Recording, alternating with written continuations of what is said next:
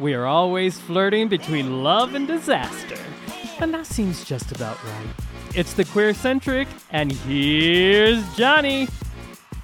Hello, everyone. Welcome to another amazing week. It's very, very cold here in the Northwest. Thank you for tuning in to the QueerCentric. It must be a Tuesday, and we are very happy to have you. Of course, you know me. I'm your host, Johnny, and I have a very special guest who I wanted to just have be the only other person. You'll recognize Abbey Crawford as she has been in the studio before, but this time it's just Spotlight at Abbey. And I wrote this little, you're always impressive to me. I've looked up at you forever, but actor, director, cabaret star, model, creative powerhouse, and one kick-ass lady. Let's welcome Abbey Crawford back to the QueerCentric. So thank you. Thank you for having me. I love it. You're a busy lady. I am. Yes. Less busy now than I have been in the past. Right. And we're going to talk about that very fascinating thing. But our kind of coordinating our schedules has not been easy. No. I think we've been trying since spring to make it happen. So I love that it finally happened. I'm like, that's why today I was at work and someone was saying they had a sore throat. And I'm like, you're not getting near me. No. Because I'm showing up. So we're going to do this. And of course, you've just had your own bout of sickness. And so I'm glad Ridiculous. you're alive. It was much less worse than I thought it was going to be. I thought it was going to be awful. Yeah. But I had influenza A last year. Right. So and you were like. It lasted for 6 weeks, dude. Awful. 6 weeks. Yeah. This one, 48 hours of hell. And then I had 3 days by myself in my home. Right. I think it was like training for a fight when you had influenza A last year. Yes. And then you were ready to kick COVID's ass, which it is brutal. It came up out of nowhere. I mean, right out of the gate, I had a temp of 101.5, and I thought, oh my gosh, I'm 50. I think that's a bad idea. Right. This shouldn't be a thing. Well, we were talking about Novids, people who haven't. And because this is not going anywhere at all, eventually, it's just inevitable, I think. And so far, it hasn't happened, and I know it's coming for me. And so it's like peeking around the corner. It is. And I feel like my mom had it, and she was saying how she had the version where she started losing her hair, which she hated. And I thought, well, I can't afford to lose my hair. There's nothing left. So, we're trying really hard. It's definitely a thing. Yeah. It is definitely a thing. And they finally released the first studies on long COVID. And so, we haven't known anything because we've never had this. So they had to do, a long time study. So I'm like, okay, I got you. Yeah. So far, I don't have any long COVID issues. I mean, I just finally got my smell and my taste back. And I'm starting to sound more like myself, which I super appreciate because I hate it when your sinus cavity is just like I could breathe through my nose, but I was still so stuffy. It was super annoying. Everything's right in that face mask. Yeah. No, thank you. Oh, well, I'm thrilled that you're feeling better and that you're back. Right. And you're back here. I wanted to start, I always like to tell y'all about things you can do in Spokane because my biggest pet peeve is people who say there's nothing to do here. Oh my gosh, there's so much. Right. And I'm like, that's only because you didn't look. Right. And it's okay if you want to go outside of Spokane, but let's not pretend. So I want to tell you about some things, of course, down at our lovely people, bestofbroadway.com. Always check that site. I want to say that they added a day to Dr. Seuss, How the Grinch Stole Christmas, because it's one of their best shows every year. Always sells out. So there are still tickets, November 10th and 11th, and they've added another show. So there's 3 shows on the 11th now, which as a performer, I think I'm exhausted just hearing that you're doing 3 shows in one day. But absolutely. Hey, way to go, guys. Love that for you and anybody who's making money off this. But go check out tickets, www.broadwayspokane.com. And something else that's also coming November 14th through the 19th at Best of Broadway is Les Mis is in town. Which always just surprises me. It sells out every single time. It's a great show, don't get me wrong. But I keep thinking, everybody's seen it now, right? Exactly. But there's this whole generation of youngins coming up who have heard their parents sing it for forever. And I always tell people, if you have not seen the stage show, go see it because the movie was abysmal. Thank you.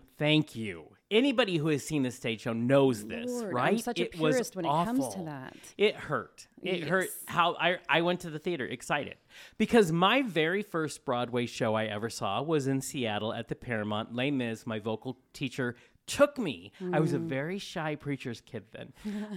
Took me to this in the middle of Seattle. I was terrified.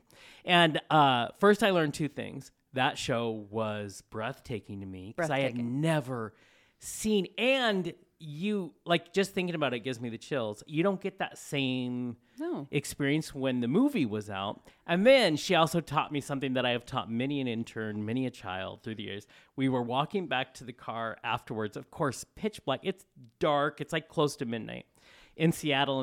And I'm a nervous little timid kid. And my voice teacher looks at me and she goes, I'm going to teach you a secret. Just act crazier than everyone around you and you'll be just fine. And she had no problem with that. And so I told one of our interns here, Daniel, and like later that same night we were leaving here, he lived in an apartment downtown and he was surrounded by a bunch of younger guys who were trying to, and he did exactly what I did. And he goes, and they didn't know what to do, and they just stopped and went away. Good. Like, that might not always work, but it worked. It's a good lesson. Right? Did you know that I had been in Les Mis? I was going to ask you, who did you play? Well, this was a Coeur d'Alene Summer Theater. Yeah. It was the regional, like the first time it had ever been done regionally. Nice. And I was whore number 1, which is on my resume. Yes, proudly. She's the one who says, come on, dearie, why all the fuss? You're no grander than the rest of us. Right, but I was also like the preacher's or the priest's wife or something like that. Right. The innkeeper's wife. I was... there were so many I would pieces. pay to see you sing the song Master of the House. Oh, Lord. Because it's so... it's a great song. It's a lot of fun. Yes. And you can... whoever's doing it, you can just we'll see. own that Maybe role. Madame Thenardier someday. I mean, I saw you years ago in Jesus Christ Superstar.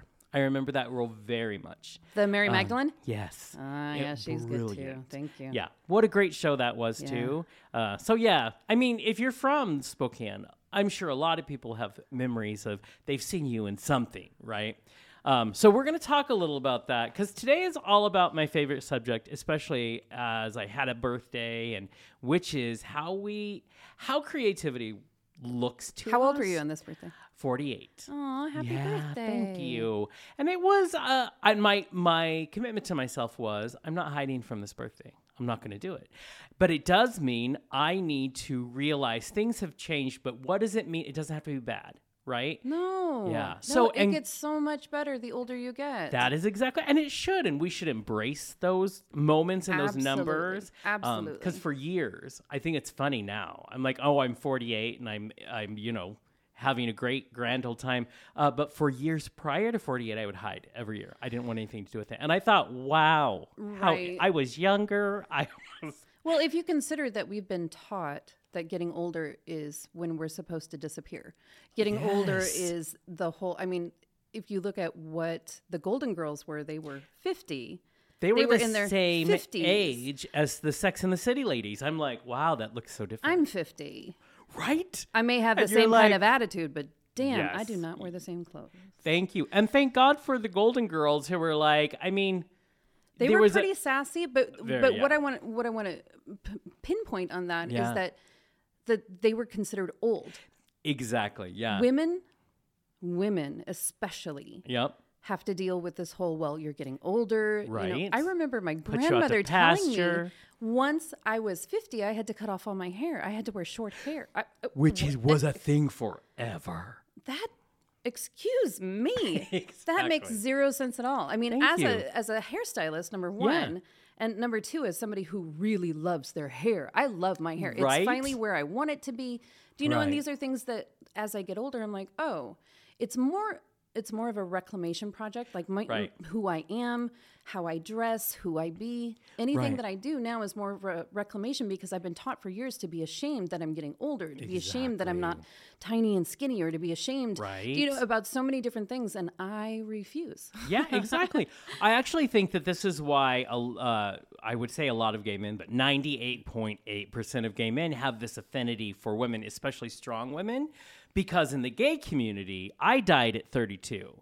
You know what I mean? Because it's that same or overweight, but there is a community and a sassiness there. But if you were to live in whatever main culture it is, and that's part of the reason I think that is why I'm always drawn to strong women, women of power and creativity. I think it's that same thing. But you were talking about short hair for women.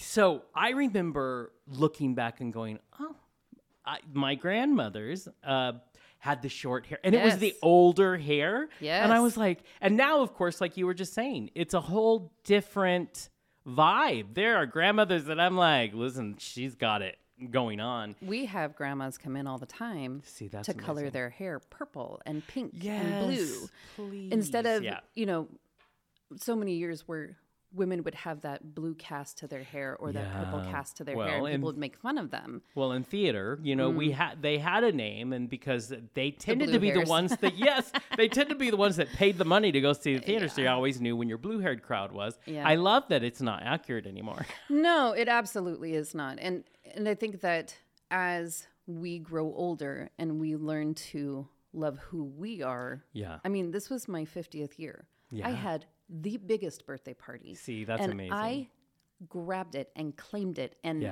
there's not a single thing in this world that will make me turn back.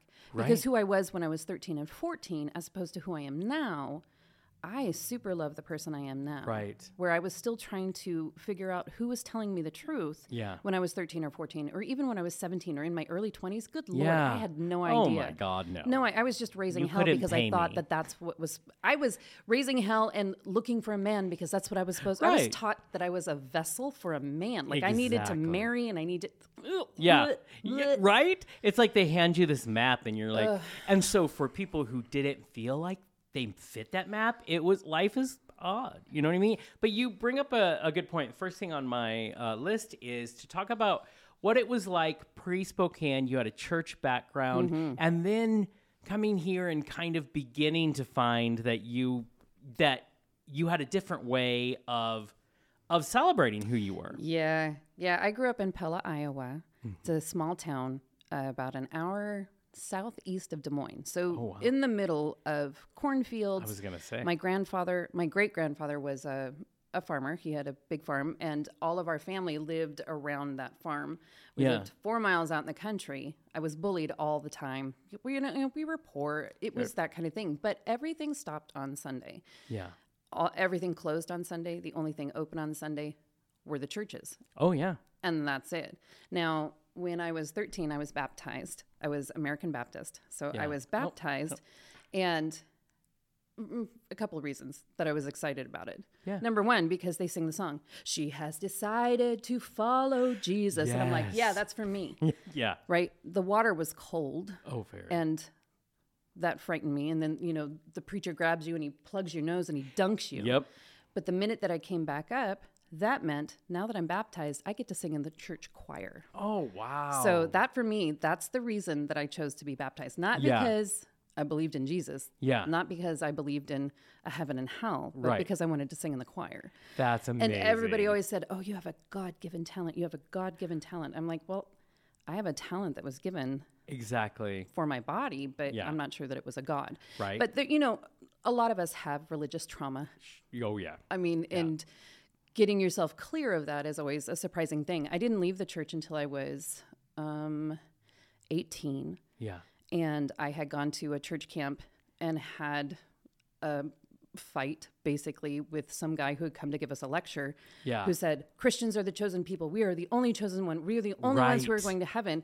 And I raised my hand. I said, "That's not what it says in the Bible. Yeah. It doesn't say that, number one. Number two, we're supposed to love our neighbor as ourselves. Right? How can you say that somebody else's religion is wrong if they believe it's right? It's not you don't get to judge. Judging belongs to God. Right. That's what it says in the Bible." And he took a minute and he looked at me, and you could tell he was just like like wheels turning. Yeah. And out of his mouth came, "So you believe in what Hitler did?" Oh, I was like, what? Are you kidding me right now? He's like, "So you believe in evil?" I mean, like, he just kept coming at me. And then other young people started coming at me. And it took me a minute. And I looked at him and I said, "You don't have an answer." Yeah, exactly. You don't have an answer. I was dating a Unitarian at the time. Oh, yeah. That's a whole other world. Yeah, they question everything. Yes. So I went home from that because for the rest of the week, I was being bullied. I was being harassed by Christians. Yes, exactly. Which it was my first like real dose of, oh my God, this is not it. Yeah. And so I went home. I told my mom I'm not going to church anymore. Do you know? And how did she take it? She was confused. I think she thought that I would come back around to it. Yeah. My sister ended up marrying a pastor, and that's when I started seeing, yes, there are good Christians. Right. Yeah. And there are not good Christians. Oh, yeah. You know, and sadly, they're the loud ones. But I was pretty much a vigilante for a long time against any kind of religion. Yeah.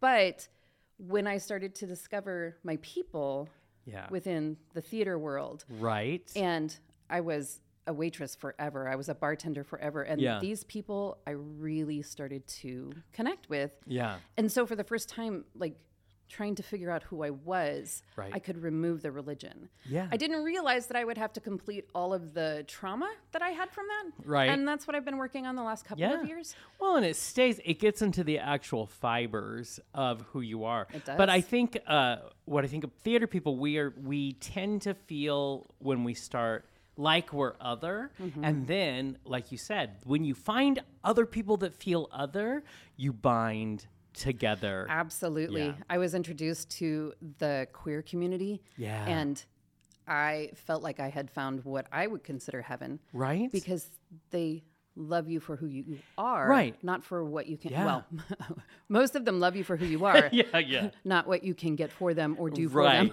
Right. You know? Yeah. And as a young 20-something, it was fascinating. I never saw a drag queen until I was 21. Isn't it crazy? At the Old Herbs over on Monroe. Oh, yes, like, are you kidding? Or not Herbs. Dempsey's. No. Even before. Pumps? Pumps, yes. Oh, there we go. I'm like, I know them all back in the day. Yeah. Yes. Do you know, so that for me was like these creatives that I was meeting within the queer community, within the theater community. Yeah. It was fascinating for my young 20 self. Exactly. And I think I always, I live by this philosophy that anything that offers you an absolute, I need to question it. Because absolute is where we get, first of all, there's no room for grace.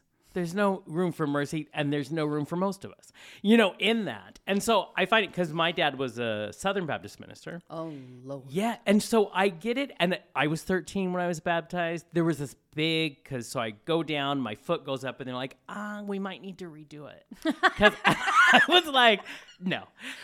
But then we missed his foot. Exactly. Everything's fucked. Go back. Yeah, exactly. And I'm sure I have family members who are like, that's why. We missed the foot. That toe became gay. And then everything. It just took over his whole body. Exactly. But what I love is, so I discovered music first. And then I stumbled very shyly into theater. And then and I remember thinking, I was so confused because a drag queen seemed such an art form that I was like, how do you create? And most of the ones I knew were creating this beauty out of such pain. Yes. And I was like, I don't understand why this is wrong. It's so beautiful. And so as we begin to grow into ourselves, we find ways to express ourselves in creativity. Absolutely. And then what I found fascinating, I was reading an article, and you were talking about, because you found cabaret and all of those things, and you said one of the things you were wanting to learn back in the day was building a show. Oh. Which, when I know you, I just go, well, she can build any fucking show she wants. I mean, she knows. But what was that like? It almost seems like an evolution, really. You find these beautiful things you love to do, and then you want to create on top of those things. So can you talk to me about that moment in time? Yeah, the first cabaret singer I ever saw, her name was Samantha Samuels. and Monty Danner, who owned Dempsey's, had brought her in from San Francisco.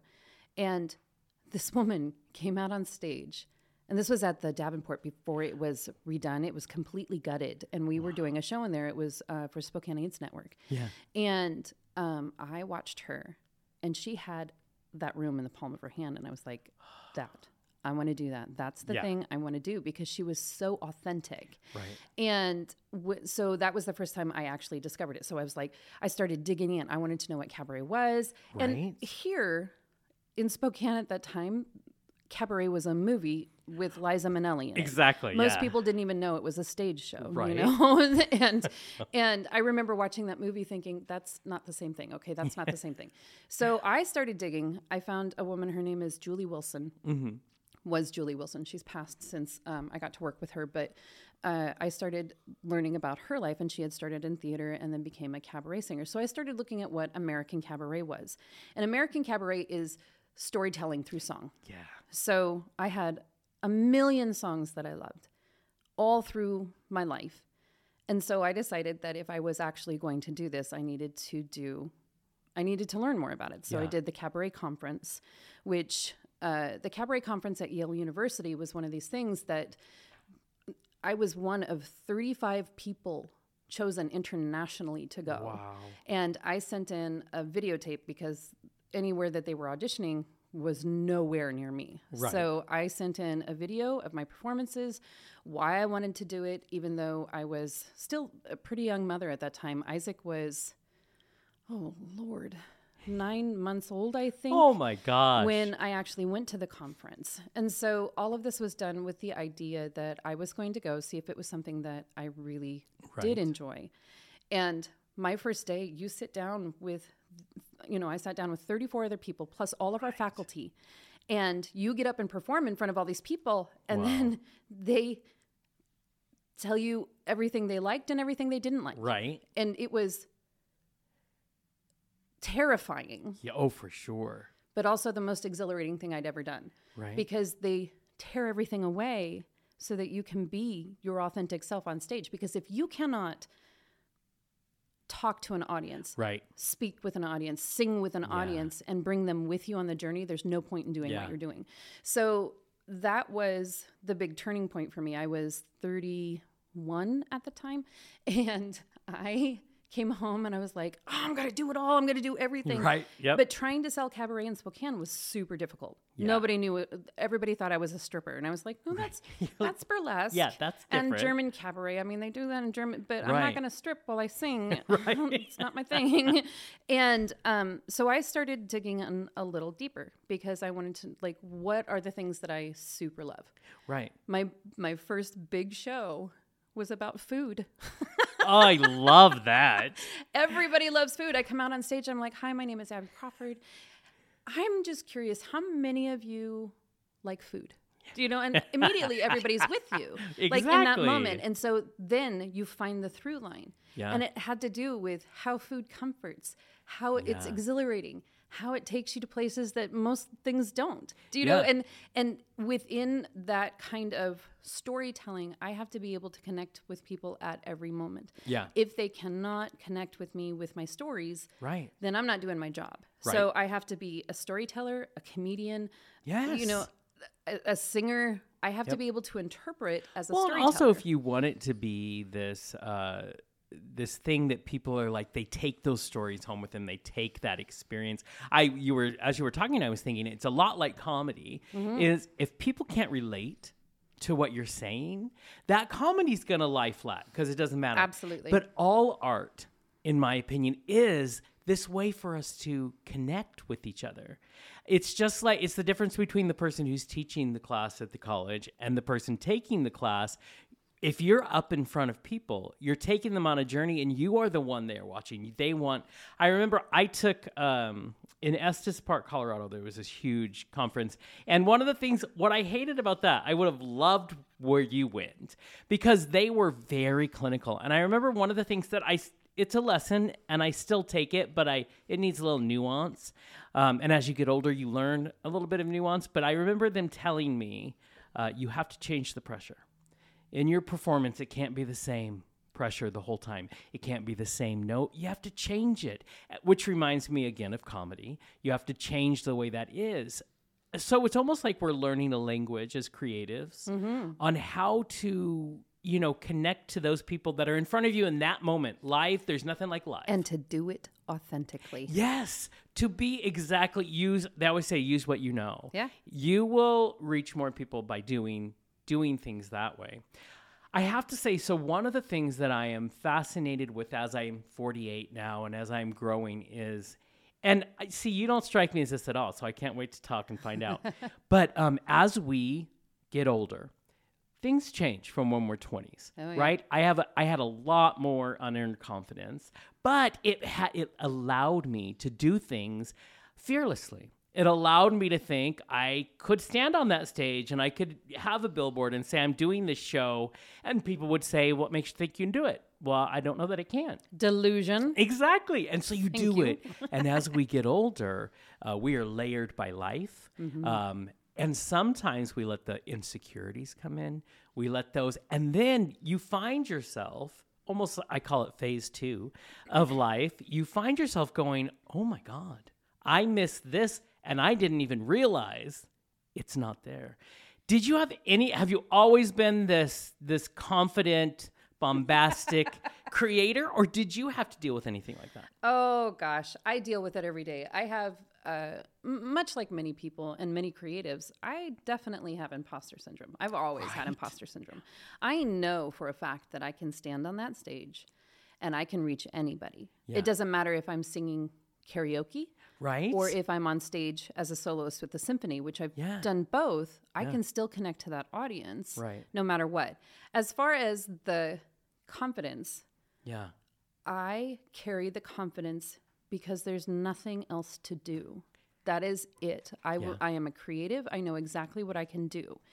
And when I'm on stage, it's almost like you settle into your gut and you know immediately that you're going to be able to do the things that you know how to do. I know that what I do and what I bring to a stage is different from anybody else. Right. Nobody else can do what I do. Exactly. Because I'm me exclusively. Yeah. And I used to walk into auditions super confident. Yeah. And people would be like, oh, well, you've already been pre-cast. And I'm like, listen, not ever. Not ever, because I enjoy the competition. If you think you're better than me, bring it. Yeah. Do you know? And that's the confidence that I take with me into those things. Now, not always do I think I'm right for a part or I'm going to get it. I really want that part. Yeah. I did an audition for, what was the show? Hello, Dolly. Oh. When Troy Nickerson was directing it, which of course, and I had a client in my chair say, oh, well, congratulations. I heard you were cast as Dolly. And I was like, how have I been cast as Dolly when the audition hasn't even been there? Yeah. And she's like, oh, well, somebody said you were pre-cast. I said, no, ma'am. Yeah. No, ma'am. Number one, I am a little too young to play the part. I'm still going to audition. Listen, Barbara. So was Barbara. Yeah, clearly. I said, but also I prefer the audition because I love that competition. I love to see what everybody else brings to the stage.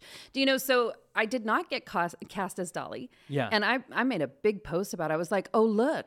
Oh, gosh. I didn't get cast as Dolly. I wasn't pre-cast, but somebody fantastic was. Right. And that's the point of that. Yeah. But even now, like I don't do much performing at this point in my life. Right. And I am okay with this.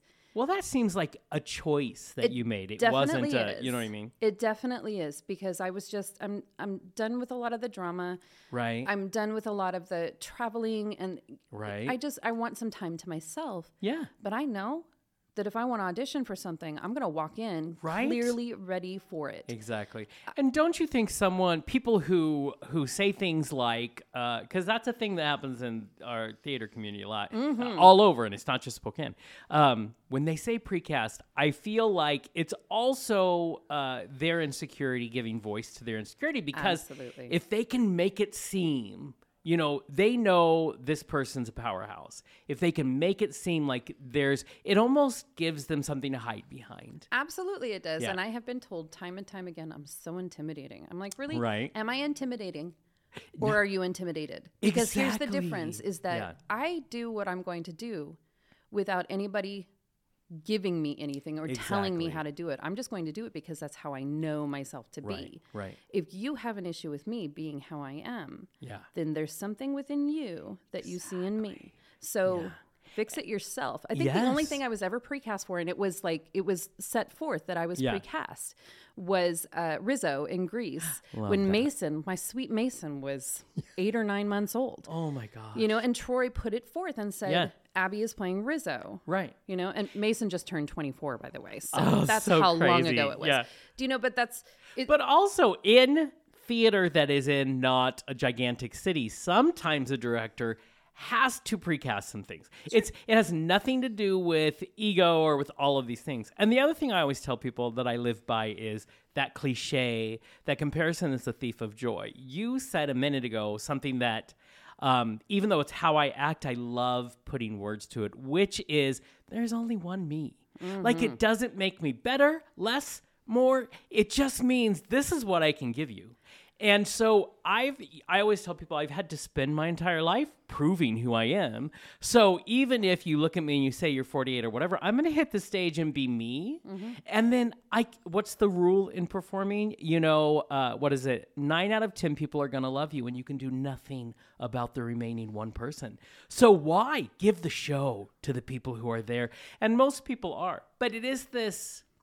It can be read, I've been called conceited and all those wonderful things that we get called when, no, this is how, why, would you want to steal this from you? Don't steal the shine. Let's support each other. Correct. You know, and I think that's what's fascinating. But you also mentioned that you've made a choice to take a step back, but you've also, if anybody who follows you on social media, you are, it seems like you're in this era, to use that horrible term that all the gays use right now. I like to call it a season. Yes, you're in the season of almost celebrating and nurturing yourself. Absolutely, because here is the deal. As you grow older, you realize the only person who's in charge of your trauma from your childhood is you. Yeah, you are the only person who can handle it. There is nothing outside of you that can handle it. Yeah. Drinking, drugs, gambling, any kind of that's never going to take care of your drama. Trauma, same thing. I mean. But what it has become for me is more accepting of who I actually am. Right. And reclaiming who I am, because there's been times in my life where I have lived through my trauma and said, well, it's because of whatever happened to me in my childhood. And then I realized, no, it's not. It's because I haven't taken care of what happened to me in my childhood. I'm an adult. Yeah. It is my responsibility to take care of my own trauma. Yes. And so many people don't do that. So many people. So one of the big reasons why I step back from stuff, no matter what it is, whether it's performing, whether it's groups of friends, which... I mean, I have my same group of friends that I've had since I was 19. I love them because they're in the same season that I am. Right. And it's amazing to watch these things happen. Yeah. I actually have made more friends in the last 2 years because I'm seeing people for who they are and allowing them to be themselves instead of putting my expectations on them. A lot of people put their expectations on me and expect me to be a certain way. There's so many things about myself that I learned from other people. I'm like, well, that's very interesting. Right. But for me, I'm not interested in dealing with people who are not willing to take care of their own trauma. Yes. And so they trauma dump or they have, explosions or whatever it is. They need you. I say we do nothing that does not serve us. Right. So if they need your interaction with that trauma because they're getting something from it. But you said it, I've said it a million times, and it's that I could have had, I had my own whatever in my childhood, but when I became an adult, it can, and I'm not saying don't be compassionate and go, people can fuck you over, but it doesn't do me any good because now I became an adult and therefore I get to decide what I do with this. Absolutely. And I think a lot of the ugly in the world is because people don't go, oh, I need to deal with this. I need to work through it. I need to find my way. If you look at what has happened to our world and the men who are running it right now, and how much trauma has not been handled in their world. Thank you. It is disgusting. Yeah. It is disgusting to me. Look at toxic masculinity. It all comes from you just cannot deal with these deep-seated issues. No. And if you would, I don't think you'd be as toxic as this is. But see, we've never been taught that. No, exactly. We've never been taught that. And so I have zero things to prove to anybody else. Yeah. Oh, such a beautiful moment in life when you could finally own glorious. The only people that I will ever check in with, besides my friends, and what I mean check in with, like, make sure that I am available for them in all ways, are my children. Yeah. My children are the most important thing to me. Yeah. Well, and also my dogs, because they're super cute. Yes. But if they my children need something, I will absolutely be there 100%. But otherwise, I don't even have to prove to them that I'm a good mom. Do you know, like, I've done what I can for them, and I still do what I can for them, because I think that a parent needs to be involved. Right. Which also means standing back and letting them learn. Right. Right. But I have nothing to prove to anybody. I don't even have to prove things to myself. I just started taking a burlesque class. Yay! It is mind-bending. Oh my God. Because I cut off that side of me when I chose to put all my energy towards my children. Right. My children needed that. I stopped dating. I stopped seeing myself as a sensual human, you know, all of these things. So I was like, well, I want to do burlesque because I want to get back in touch with my body. I want to be in love with my body again. Exactly. And the woman who teaches these classes, she's amazing. It's Bloom House Academy. Her name is Brianna Nicole. She's amazing. She's a psychic medium also. So she has us doing shadow work in the class. Now, I was a dancer. I was like a trained dancer for 17 years, and then I did theater, you know, and all that. Dude, my first class, I couldn't even balance. I was like, oh my God. You know, so I had to rediscover. It was amazing. But also learning where it is in your gut, where you live, where your body lives, what do you think about desire? What do you think about sensuality? You know, all those things. Because to me, I'm not a sensual human. Right. Because you just flip that switch. And I'm finding that part of me again, which is super wild. But first class, I cried. Second class, I cried. Third class, I rage cried because I was pissed off about all the shame that I had been taught about my body. You know, fourth class, I did not cry. I was super good about that. But fifth and sixth, I was sick with COVID, you know, but I signed up for the next round because obviously it's doing something. And she has this new, it's a 4 sessions called Serpentine Gateway. Do you know where it's like dealing with somatic sensual movement, all this kind of stuff? Because that's something that I'm choosing now. Something that I believe I need. And this is what I love is because twofold. One, I wanted to mention that when you are an entertainer at all, and it doesn't matter what level we are, we don't have to be Meryl Streep, but there is an ownership that certain people in the public will take of you. And so when you choose to step back, there's almost like this feeling from some people that they're offended and they want to know why they don't see you more. Which I love, but at the same time, you're talking about this class. For me, creativity is a way to get in touch with our souls, really. And it's not because when we finally own our own creativity and understand that it's what's feeding us and we choose when to share it out there, this class is you're still finding your creative soul and your creative, you know what I mean? And it doesn't it doesn't have the same anchor as someone in the public saying, well, I've seen you on stage. I own a piece of you and I want to know why you're not back. You are owning your own creativity again. Absolutely. And it feels delightful to be able to do other things. It was the same way with my felting. When I started on my felting, it was a completely different world.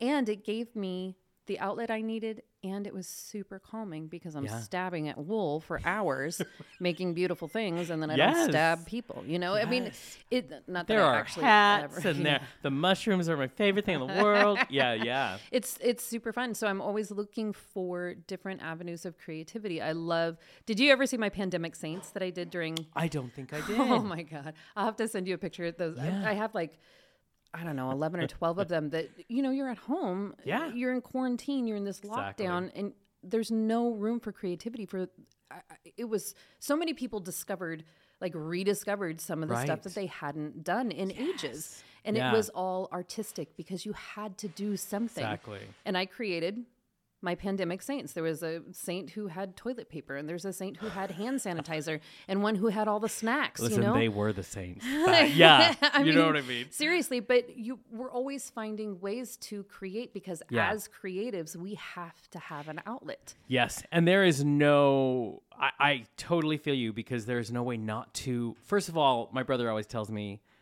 be careful if you ever stop a project because I don't like to see what happens to you when you don't. And it's true. I took 3 years off once and it was the worst 3 years of my life.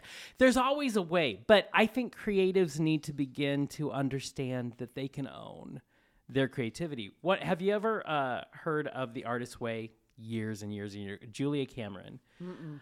She wrote a book. It must be 25 years ago now. And it was about people rediscovering...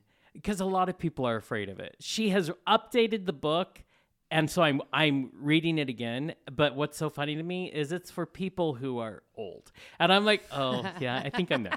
But she's like, because that's why I'm rediscovering this. How do you give yourself permission to do it again? But what she brings up something that I don't think have gone through this part because you have.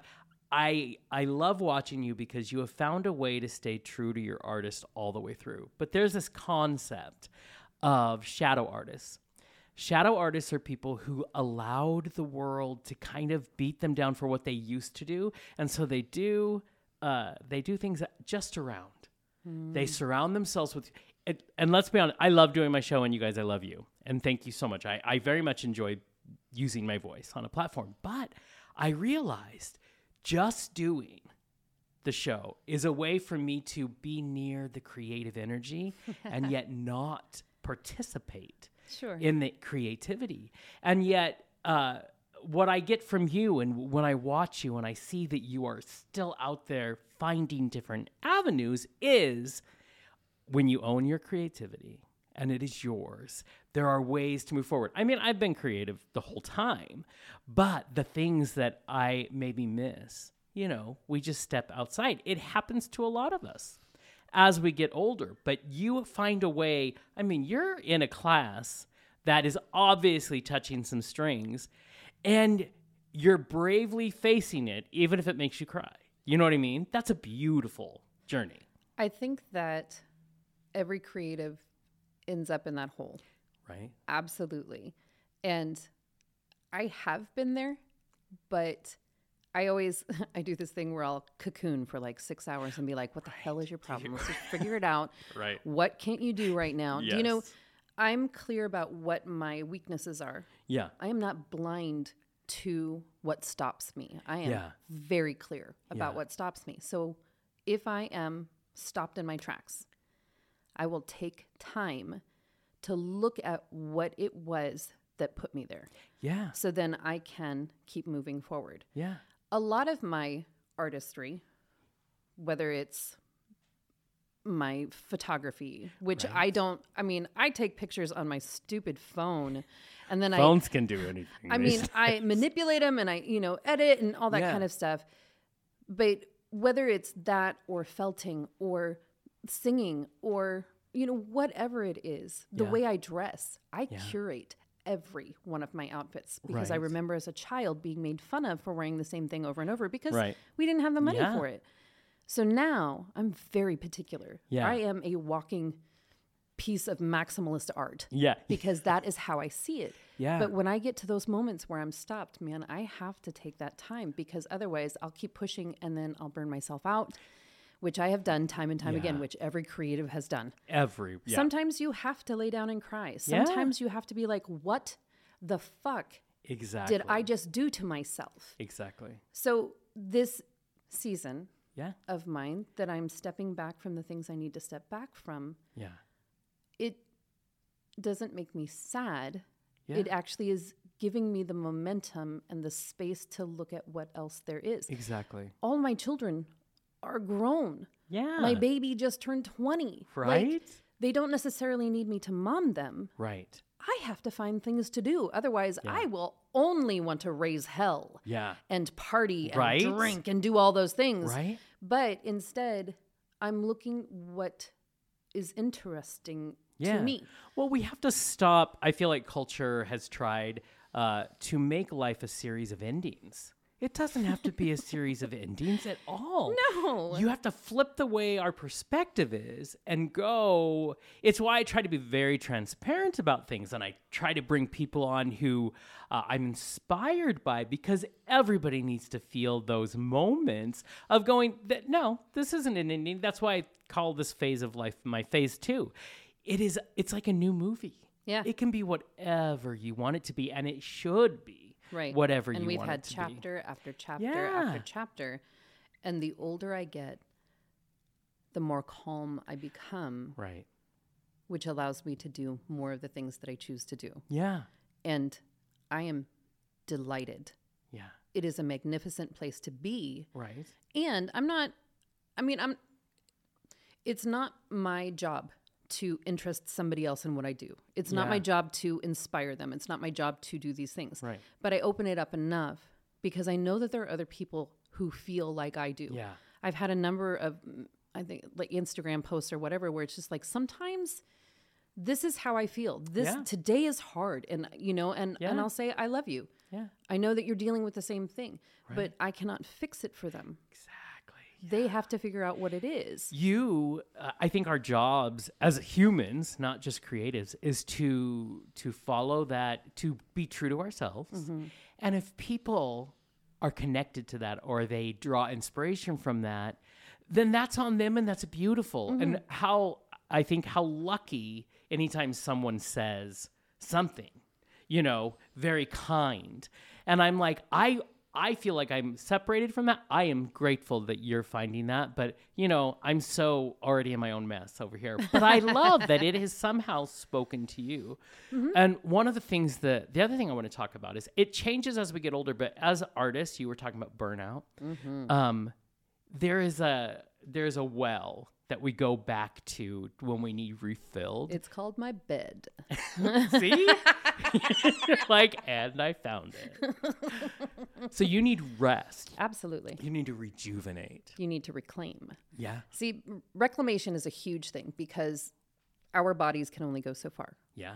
And when we overpromise and we overgive and people take and take and take and take, because that is what this world is about. People take and take and take and take. And that's what we're taught. Yes. Yeah. And so you give and give and give and give and give and never expect anything in return. Yeah.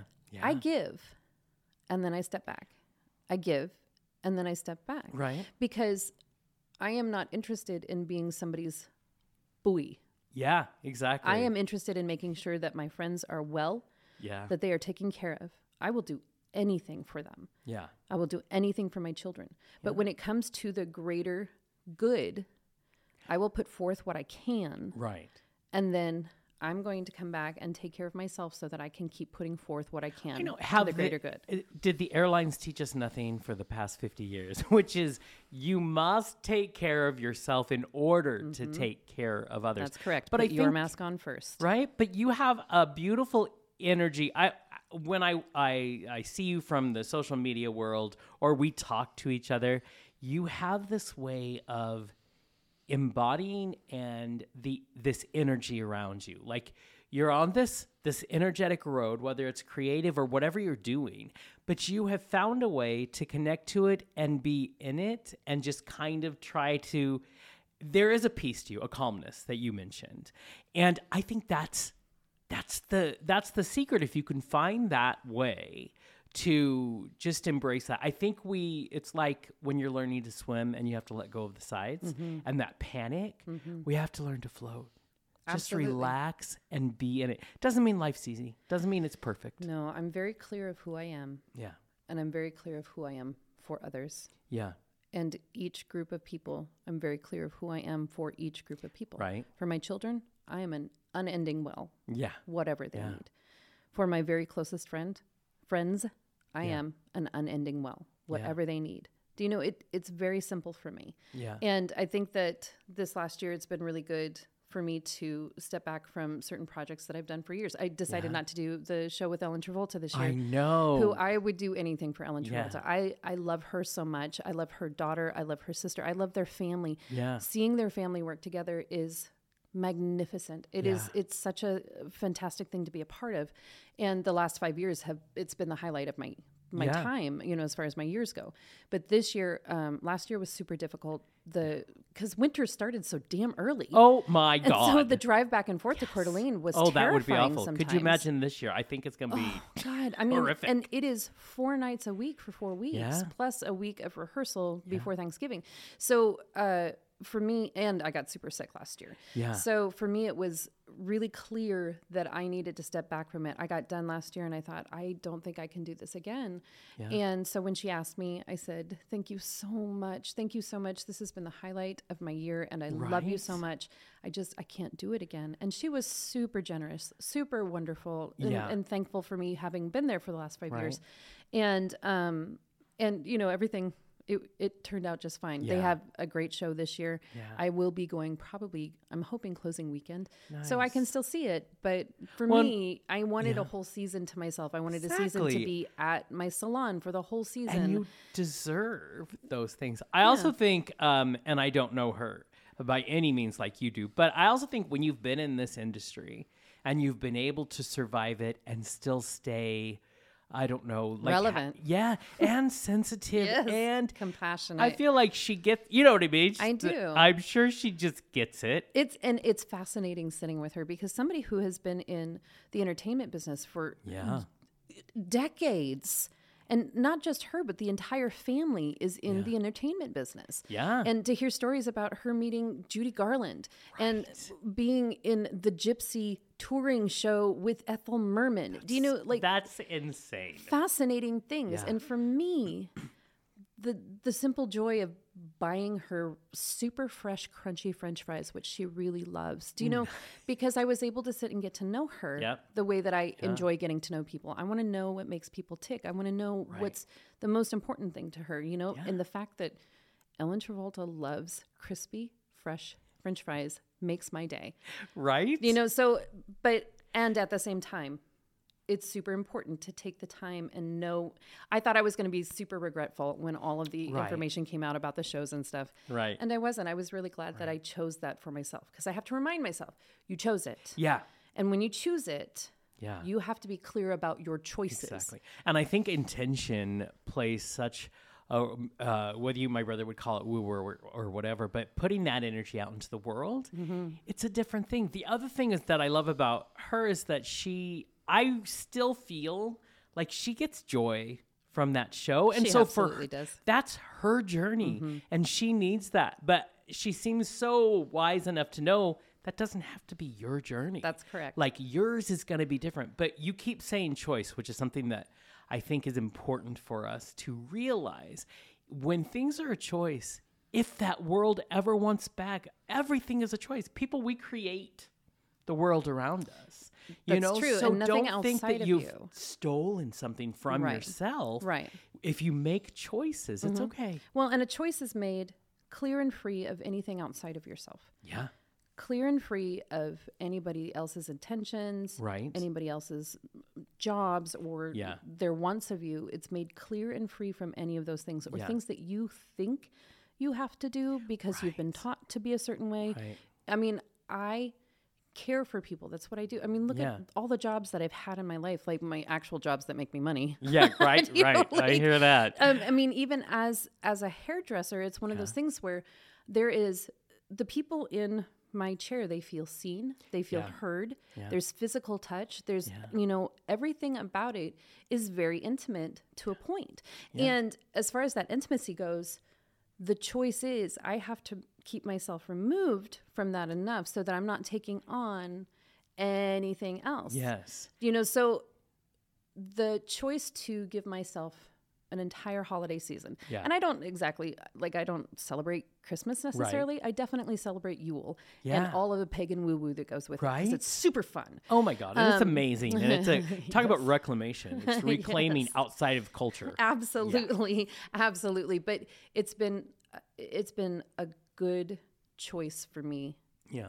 And I enjoy my time at home. I enjoy my time with my dogs. With my youngest still lives with me, and he's hilarious, and he's studying, and he's got so much going on, and he practices his French horn, and it's beautiful. And these are the things that I would be missing out on. Right. And I'm not willing to miss out on those. Yeah. So, and that is understanding priorities. Absolutely. Understanding these things. And I have to say, so one of the things, as I creepily watch you in socials, because we all watch each other, in social media, is to take pieces of the ownership of ourselves back and understand that we have to be nurtured and whole in order to do the things that we long to do, and not letting others' energy take from us. I think that's amazing. And I know none of us are perfect. Life isn't great every day.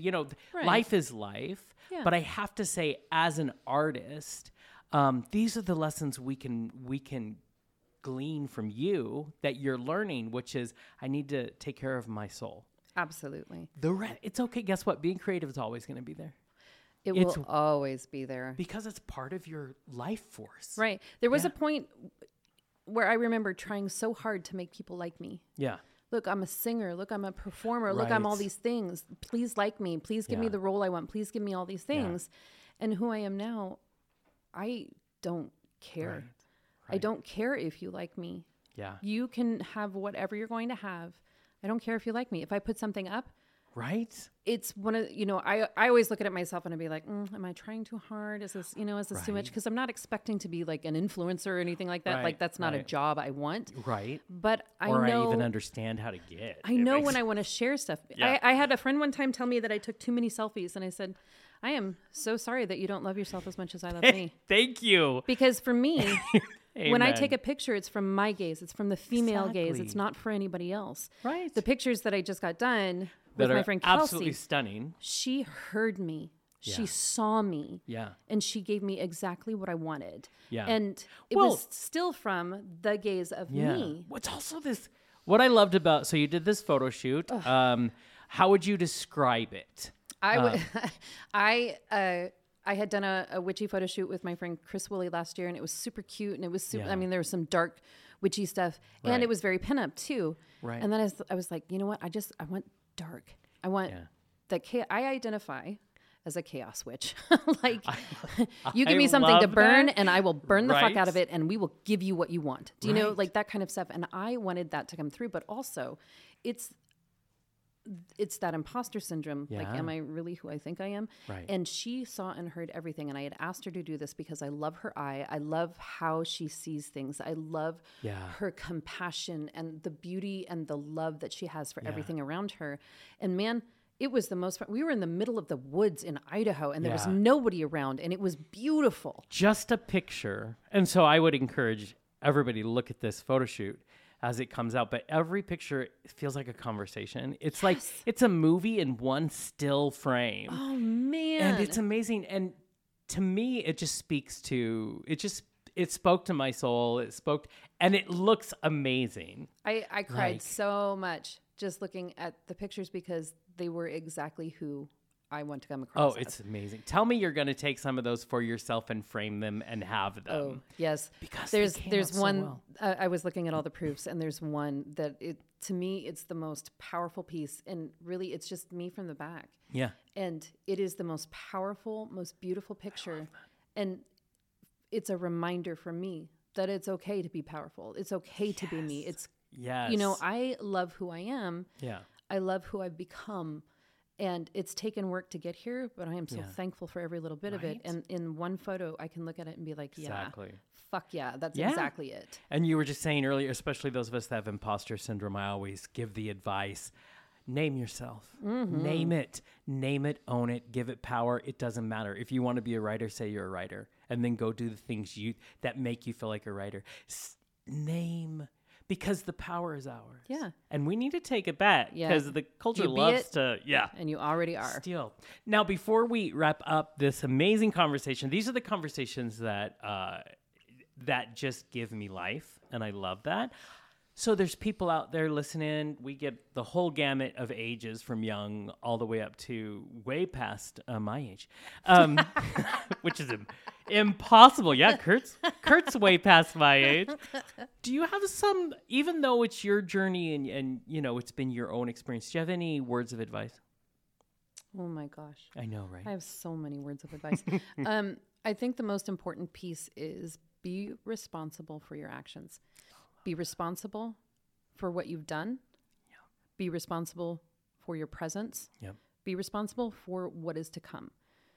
If that means that you need to do shadow work, which is basically looking at those pieces of you that are hidden, do it. If it means you need to go see somebody about your childhood trauma, it may be terrible and frightening and scary, but do it. Yeah. Because those are the things that keep us bound to a person who you don't recognize. Exactly. And once you can handle all of that stuff. Yeah.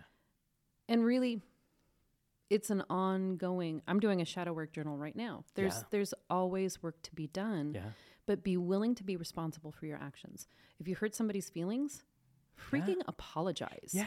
Own it. We don't do that anymore. No, it is so easy to be responsible for your own actions. There are so many people who refuse to be responsible for their own actions. Yeah. Narcissists especially, because they don't know how to get past the hurt or whatever it was that happened to them. Exactly.